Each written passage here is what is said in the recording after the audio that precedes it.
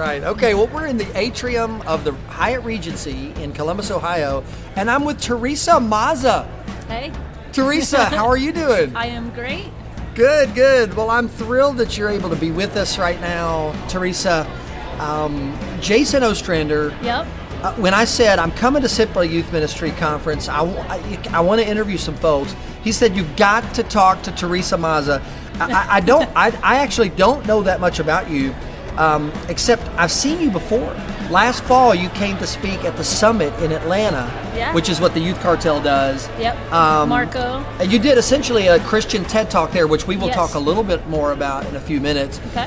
Because that's, what you did there is kind of something that's building up in your heart that you care about. Now, but first, who are you? What do you do? Are you a youth minister? Where do you do it? I was a youth minister for over a decade. I am now a youth worker at large. I speak at conferences like this one that we're here at now, and did, like you said, was at the summit. But I actually work with a Japanese congregation right now, and I am a church executive. So I'm not in a youth ministry role, except for undercover.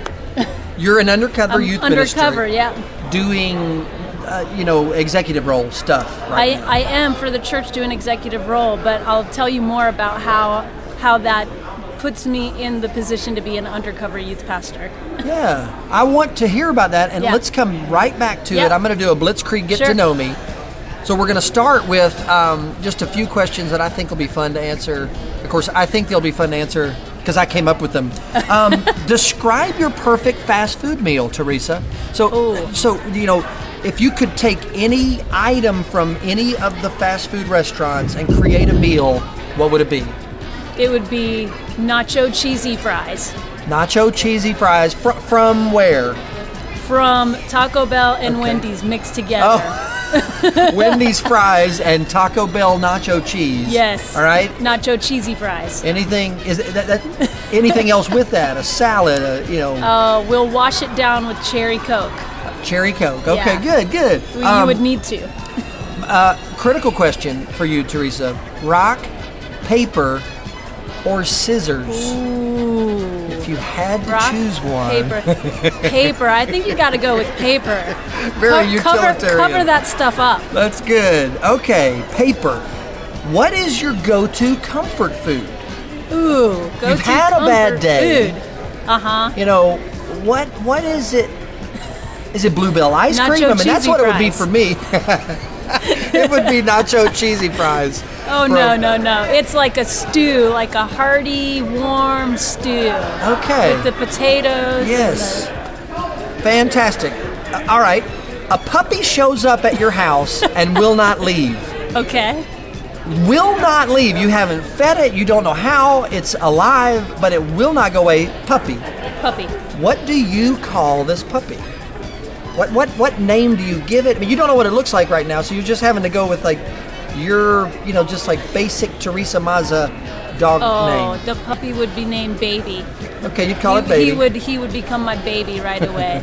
This exact and I would situation, talk to him like a baby, and his name would be Baby. This exact situation happened at the Rubio house. We had a dog that came and would not leave, and it actually harassed our other dog to death.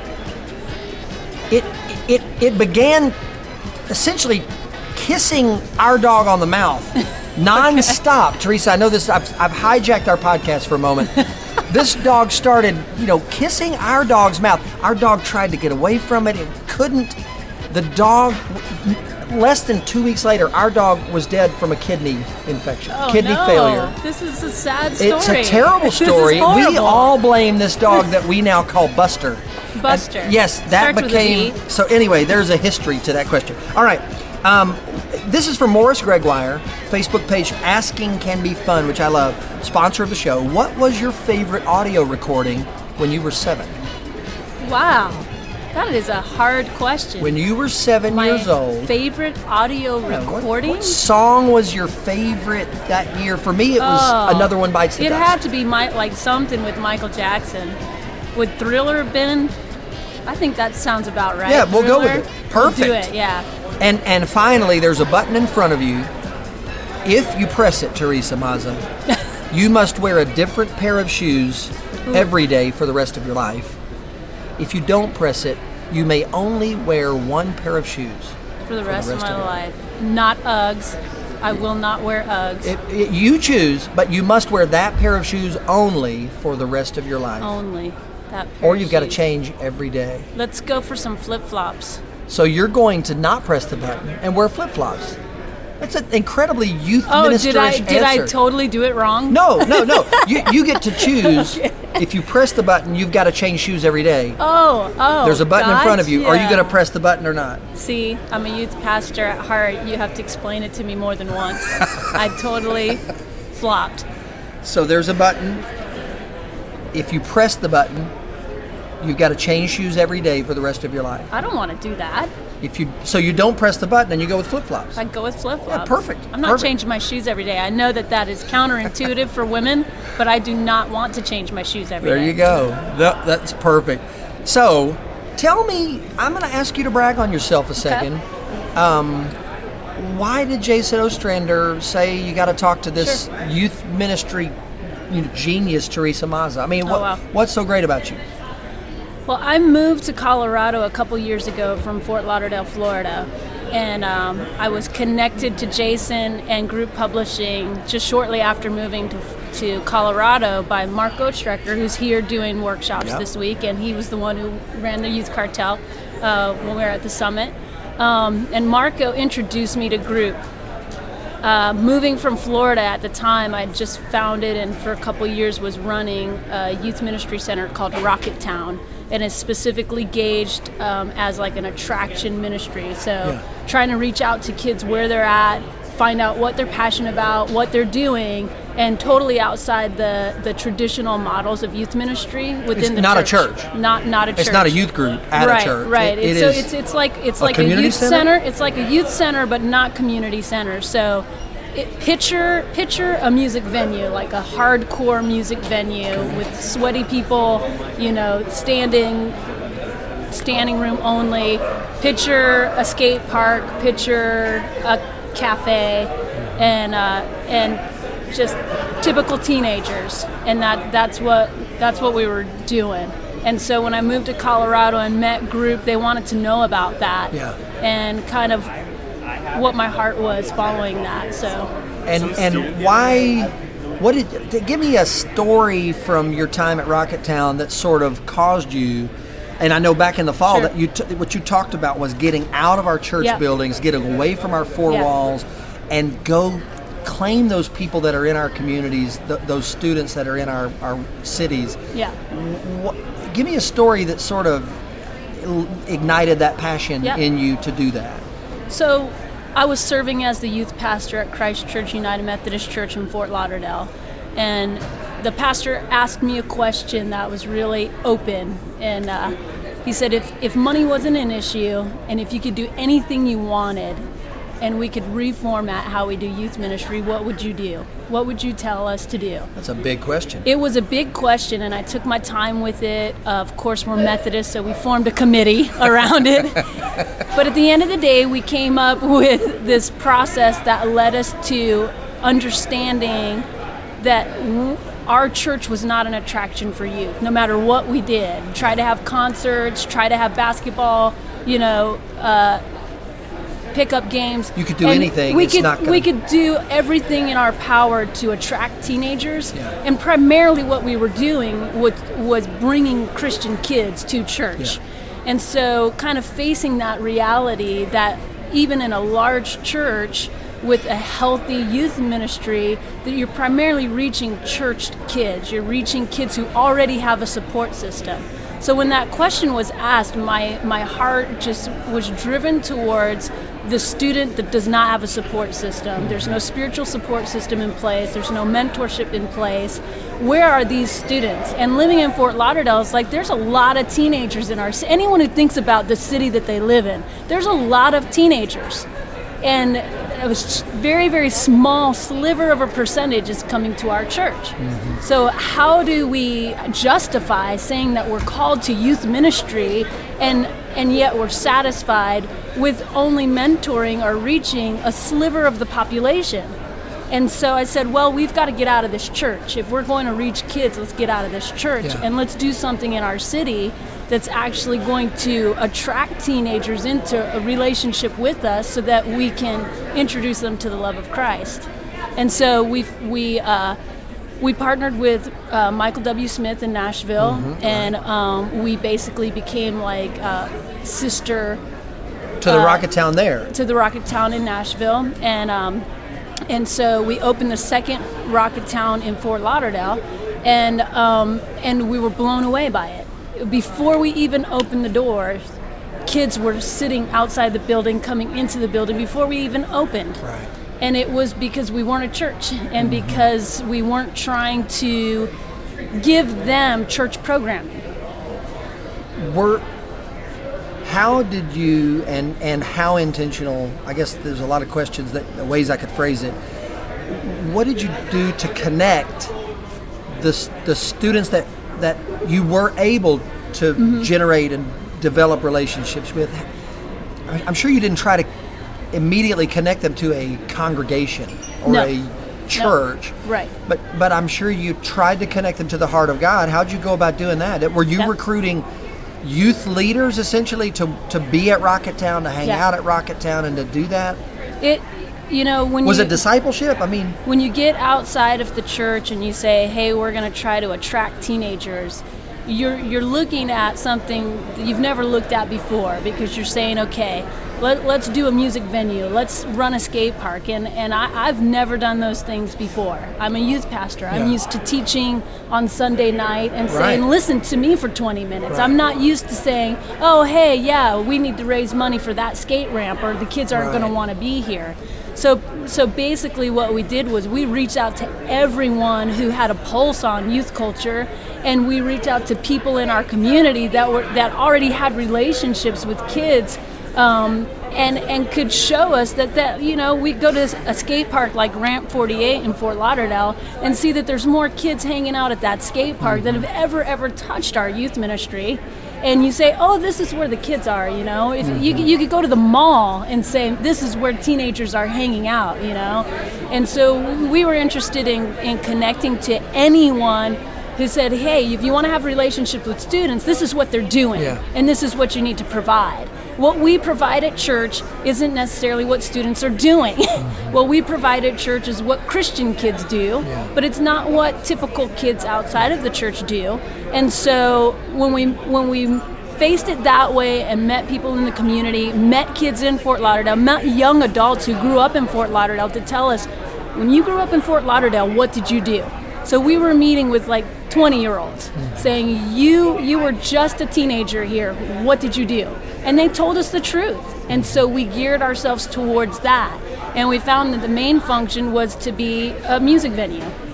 And so we opened up a music venue. And I've never in my life, I'll tell you, 2 months into it, seeing hundreds of kids wrapped around the building and going, God, I have never, ever had this opportunity to meet so many kids. And did they know you loved them with the love of Christ? I mean, did they know you're a Jesus person?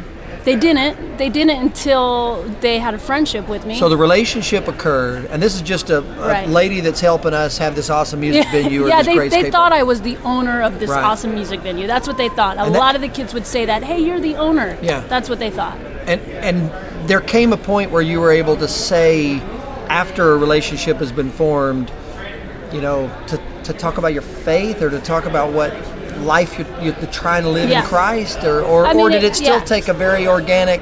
It was organic. Watch me and learn from my life. Absolutely, and that's something that Jo Saxon's going to talk about tonight. She's going to talk about imitation. That's a big part of their ministry, and so kids would tell you, and one of the reasons why Rocketown Venue was so popular was that we were ran well, we were friendly. A lot of music venues that you go to, they're not friendly. Even security is sketchy. Anyone who goes to a hardcore music venue will tell you that it can be a frightening experience, that the people who take your ticket are rude. And we grew because kids were saying, man, I love coming here. I'm treated well. I'm treated like a human being. You guys are friendly. It's run well. I feel safe here. And so on that regard, when they got to know us, at some point, yes, kids would understand what Rocketown was because we had other opportunities. So, you're coming to a show for the third time, and we're saying, hey, did you know on Wednesday night that we're actually having a discussion group about faith? It's totally optional. If you want to come, you can. Well, why would you guys have a discussion about faith? Oh, I'm a Christian. And then they're looking at me going, you're a Christian? No, you're not. Right. And I go, well, why don't you think I'm a Christian? Well, because you're not judgmental. Christians are jerks. Wow. You're not a jerk. Why didn't they think I was a jerk? Because I treated them well when they were in our music venue. It was hard for them to imagine that the owner of this awesome music venue is a Christian, because Christians, they might have this. It was amazing to me. They thought because I was nice that I couldn't be a Christian. Wow. And so I had to teach them that wasn't really the truth. That might have been their experience with one other Christian, but it certainly wasn't the experience that they were having. So did you go, when you went to Colorado, yep. Did you go to do the same thing there, another Rocketown kind of situation? That was like a family transition. My husband is the music director at Broomfield. So you kind of had to leave where you were, this job you love, and this opportunity that you'd seen God use. Yep. That had to be hard, maybe? I mean, how did you get through that? It was a tough transition, but I used to tell our staff at Rocketown all the time, if Rocketown wasn't here, what would we be doing tomorrow? Yeah. And the answer was loving kids. Yeah. So that's what you started doing in Colorado? Absolutely, yeah. So the mission didn't change, the paycheck reduced. yeah, for quite a while. But you kept loving teenagers and doing what it is you've been created to do. Because the lessons that you're describing about learning how to reach teenagers where they are could be implemented anywhere. And without having a title or being seen as the owner of something. Right. What was next for you then? What did you do then? What are you doing now? And how does this tie into your passion for this? Well, I am like everybody else. I have a family, I have a job, I have to keep gas in my car. Yeah. So I find myself working as the executive of a Japanese church. It's 100 years old in Colorado. A lot of heritage there. And this is where the undercover youth pastor thing happens. So they didn't hire you to be a youth minister. They did not hire me to be the youth minister. They're an older church. They don't have teenagers in their church. Yeah. So here's the deal. With the mindset of Rocketown and reaching out to kids, we actually lease our parking lot for 1 cent a year to a charter school that shares our parking lot. And there's about 500 teenagers that go to this charter school that's geared towards basically kids who you wouldn't really see in a regular public school. They're super smart kids, edgy kids, and they're like the trendsetters, like the kind of kids MTV would find. Right. And I'm looking out my window as I'm operating this church, looking out the window going, man, look at these teenagers walking in and out of this school. And we're in process right now of, I'm not a youth pastor, but speaking to the pastor and being the executive of the church, we are in process of partnering with a nonprofit that's not a Christian nonprofit, but is run by Christians that will partner with us and work out of our basement to reach the kids at that school and in that neighborhood. And this is a church basement that's been empty literally for 30 years. Nothing's been happening. Nothing's been happening at this Japanese church. Japanese church. It's like it's like the last people of that church that are alive that meet on Sunday. There's about 50 of them. Many of them speak Japanese. They have a Japanese speaking and English. And the church basement, like a lot of basements, has been a ghost town. Yeah. And so we said, hey, let's reach out to teenagers. Let's collaborate with someone who has a heart for teenagers and fill this basement up with life and reach these students across the parking lot. Did you have to twist anybody's arm at this church to get them to agree to partner like this with the charter school? Not really. I think the main thing is just when you're working with an older church. They have a lot of pride in the legacy that they have, and so they just need to catch the vision. Yeah. But when it comes down to it, these people have been a church for a long time because they have faith, because they are following Christ. And so when it comes down to it, they don't want to see their basement empty. They want to reach kids too. They just haven't understood the resources that they have to do it. And so teaching them about collaboration and saying we can do it with someone who doesn't go to our church, that is a change for them. Because typically you would say, okay, well, we have a youth pastor at our church, or let's get someone at our church to do this. And we're saying, let's partner with someone outside of the church to use our building and to partner with us in ministry to make this happen. That's really neat. Yeah. I love that. And I also love, you're not just doing this kind of, undercover youth ministry work with this congregation and the charter school, but God is using you in other ways too, like your work here and the opportunity you have now to speak and to share that vision with other youth leaders. I'm listening to this and I'm imagining a lot of youth ministers are out there. Some could be listening to this podcast who have very traditional youth ministries. They've been hired by a congregation to lead that congregation's youth. Right. And to lead them up into faith, have them grow up, to mature and become kind of the body of Christ. And so they are thinking in very traditional ways. You are presenting some very unconventional thoughts and some, very press the edge, get outside, kind of bust out of the box thinking. Do you have any practical suggestions for that youth pastor that's thinking, I'll get fired if I try to do this tomorrow with, because I'm responsible for these 60 kids that are in this congregation. What's the practical suggestion for them? You've thrown out a challenge I think is really good. My suggestion is to look at your situation and say, okay, what are all the possibilities? It's possible that someone who is a youth pastor at a church can have an outside venture reaching kids that has not even connected to his church. For instance, my friend Wes Trevor in Longmont, Colorado, is the youth pastor at a Presbyterian church, and we're talking about him opening up a burrito stand. Wow. And so that's not connected. So that he can be like a spot for teenagers to come and eat burritos. And these are two connected by his heart and passion, but not connected by paycheck. And I think we just have to be willing to take some risk and look at all the options. And we've been looking at it as, you look at a church youth pastor at let's say the Baptist church on the corner who's afraid that if he pushes too hard, he's going to get fired. But I think we're just kind of closed to thinking, well, what will my church allow? What does your life allow? Right. Your job and your vocation is not the only part of your life that you can give. That's good. And I'm also sitting here just thinking, I bet you every one of those conventional youth ministries, out of the 60 teenagers that are in the youth room on a given Sunday or Wednesday, some of those teenagers care as much about their peers as we do love teenagers.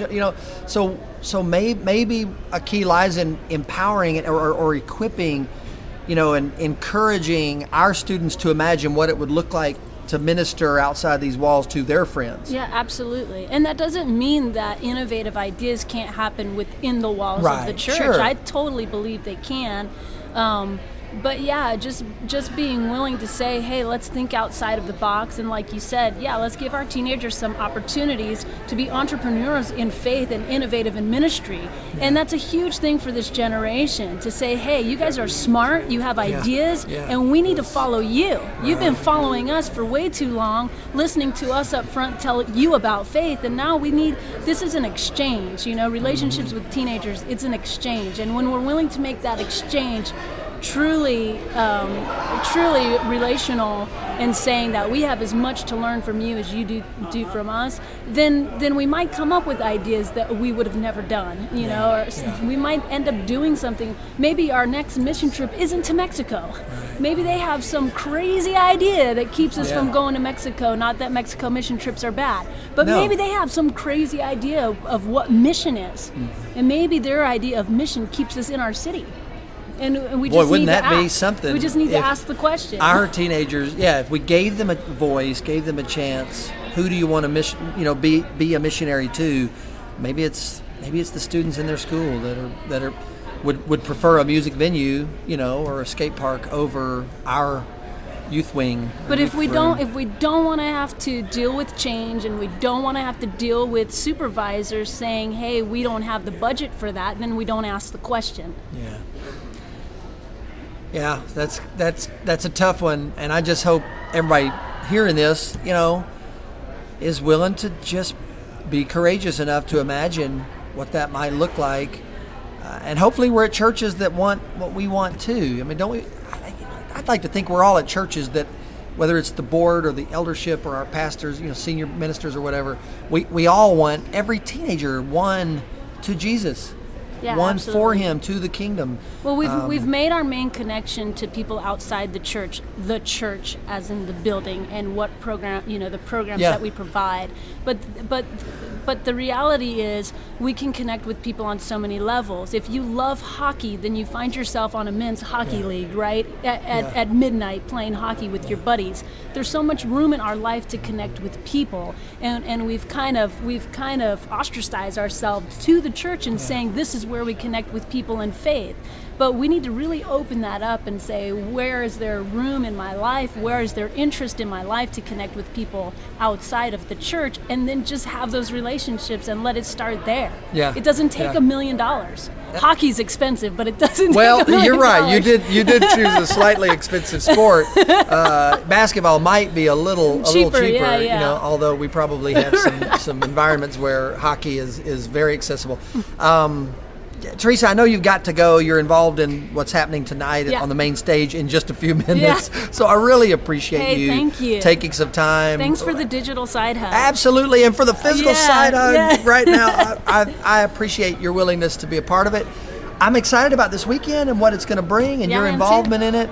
And I would just say, is there any final word of advice for our listeners?